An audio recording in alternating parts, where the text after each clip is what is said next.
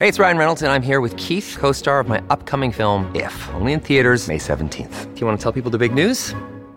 All right, I'll do it. Sign up now and you'll get unlimited for $15 a month and 6 months of Paramount Plus Essential Plan on us. MintMobile.com/switch. Upfront payment of $45 equivalent to $15 per month. Unlimited over 40 gigabytes per month. Face lower speeds. Videos at 480p. Active Mint customers by 531.24 get 6 months of Paramount Plus Essential Plan. Auto renews after 6 months. Offer ends May 31st, 2024. Separate Paramount Plus registration required. Terms and conditions apply if rated PG. I'm John Ryan, and this is Pod Roast. This week, Radio 4 pop doctor goes for a walk, and beautifully researched journalism obscured by tired structure. The annoying barks of a yappy dog, a reassuringly heavy-sounding front door being pulled shut, and some purposeful strides along an appropriately gravelly front drive. That's the cookie-cutter Radio 4 treatment that kicks off Just One Thing with Dr. Michael Mosley. It's a new podcast series in which the good doctor takes a quarter of an hour to tell us about just one thing that can improve our health and well-being. Those tips are described as surprisingly simple on the write-up. Now that's usually producer code for blindingly obvious.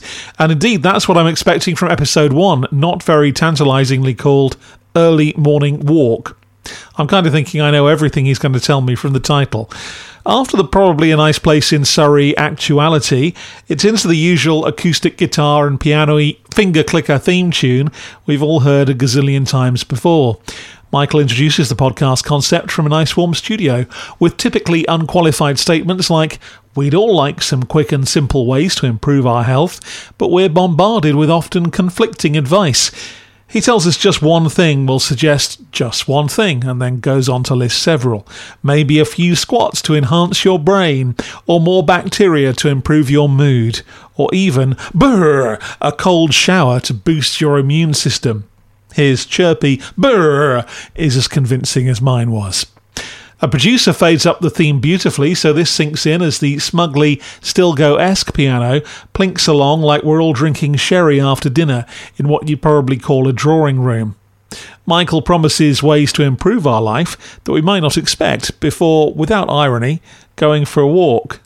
We're outside again, evidenced by too much wind noise, hammy, out-of-breath presentation, and more footsteps effects. Getting out early in the morning apparently has some added benefits, he says, keeping us in suspense. I wonder how long this has been on the shelf, as Michael highlights the health benefits of walking in natural light in the winter on his seasonal affective disorder. This on a podcast that drops the week after the clocks go forward. But he's engaging enough and certainly chirpy, although I'm not sure he's shared anything thus far that we didn't already know. Could you make the time, and how quickly will we feel the benefit? Asks Michael. Cue a self-described 47-year-old stay-at-home mum called Becky from South London. She tells us this over another finger-clicker acoustic theme. Becky's going to be a guinea pig for us. She has to walk every morning for 30 minutes within 2 hours of waking up. Michael fills us in on some of the science. He tells us that all outdoor walking is good, but in the morning is better, as it seems to alert our body and brain that the day has started. The producer helpfully mixes the sound of an alarm clock going off.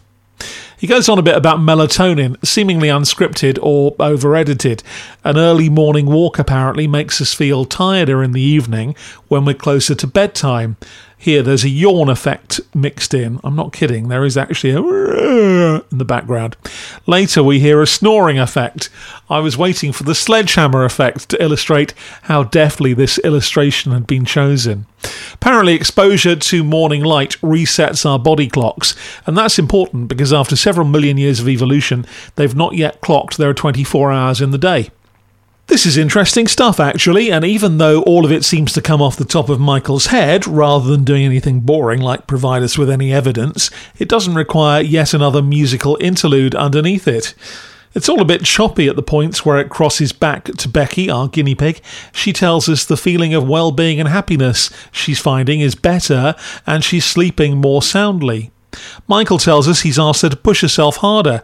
Some interaction between the two of them rather than this stilted reported speech would have been nice. And finally, we're on to some evidence from Marie Murphy. She's a professor of exercise at Ulster University. She's done some statistical analysis on heart disease and cancer, showing brisk walking is 10 to 20% less risky than just kind of sauntering along. 2 to 3 short walks a day is optimal apparently, and brisk means you can feel your heart beating and you're warming up. There's a lovely description of it, being fast enough to be able to talk but not sing. Michael tells us he uses the BPM of the songs he's listening to keep his pace. He says he uses the Bee Gees' Stayin' Alive, which proves he's funkier than your average Radio 4 academic. Marie tries to persuade him to ramp it up to Black Eyed Peas. But any walking, whenever you do it, is good, says Marie, which takes us back to Obvious World. Although to be fair, she does bang on about brisk steps being much more effective than slower ones. Another piano-y interlude, like Hinge and Bracket, have suddenly appeared out of nowhere, before Michael introduces the final bit of surnameless Becky, who, surprise, surprise, tells us she's feeling the benefit of her new walking routine. Now, it would be uncharitable to say this series should be renamed Old Rope, but however amiable and time-passy it feels as broadcast on Radio 4, probably between a documentary on the history of concrete, say, and an interminably dull edition of You and Yours, I'm not sure I'd go to the trouble of downloading it and offering 15 minutes of my life to essentially learn walking is good for you.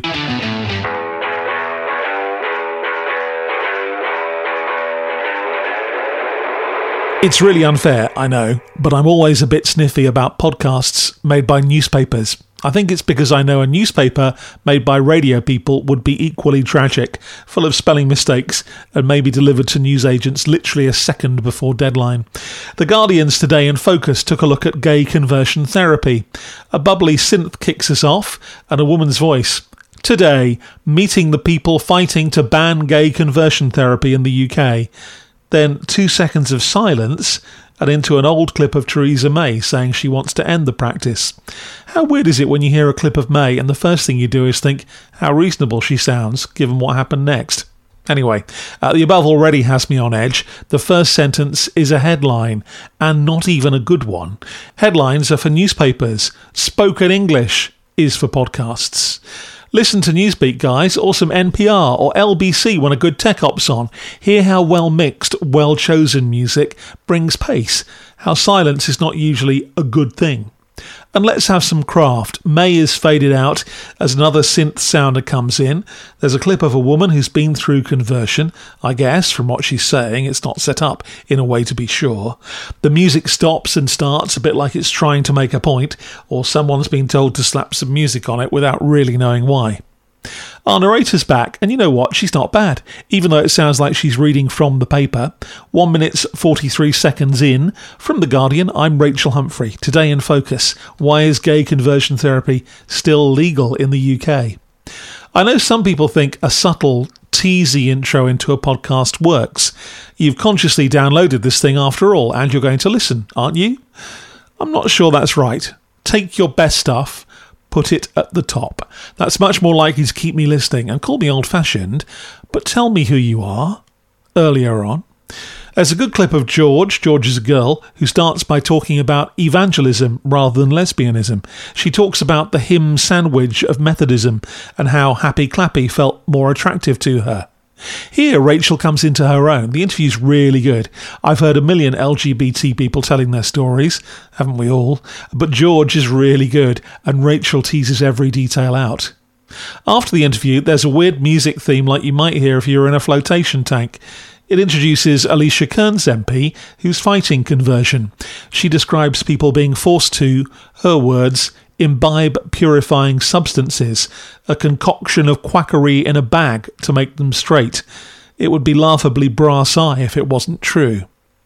There's another great Rachel moment when she reacts authentically to Kearns' description of corrective rape as a conversion technique. It's very strong stuff. Brexit, the election and COVID are the reason this stuff's not been outlawed yet, apparently. Rachel gently challenges on how the word ban appears to be retreated from in recent discussions.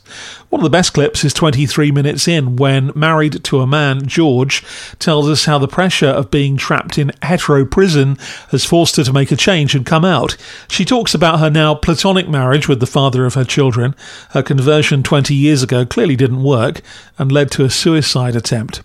So props to Rachel. Great interviews, add insight into a running story, but it's a bit formulaic in its layout, like someone heard some NPR podcasts 10 years ago and thought, oh, that's how we need to do this at The Guardian. All weak handshake music with an unfound expectation that people will just stick around to hear the best stuff. They've done the difficult work, finding a great case study, putting a campaigning Tory on the spot, albeit very softly.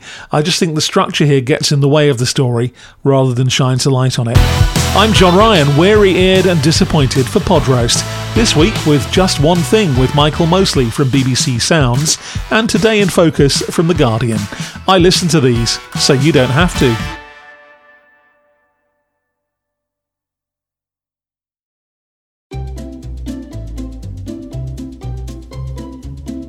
Hello, and welcome to Novel Conversations, a podcast about the world's greatest stories. I'm your host, Frank Lavallo, and for each episode of Novel Conversations, I talk to two readers about one book. And together, we summarize the story for you. We introduce you to the characters, we tell you what happens to them, and we read from the book along the way. So if you love hearing a good story, you're in the right place. Our 9th season is coming this fall. Tune in to hear from some of the all-time great authors, Charles Dickens, Jules Verne, F. Scott Fitzgerald, and more. Subscribe to Novel Conversations wherever you listen to podcasts.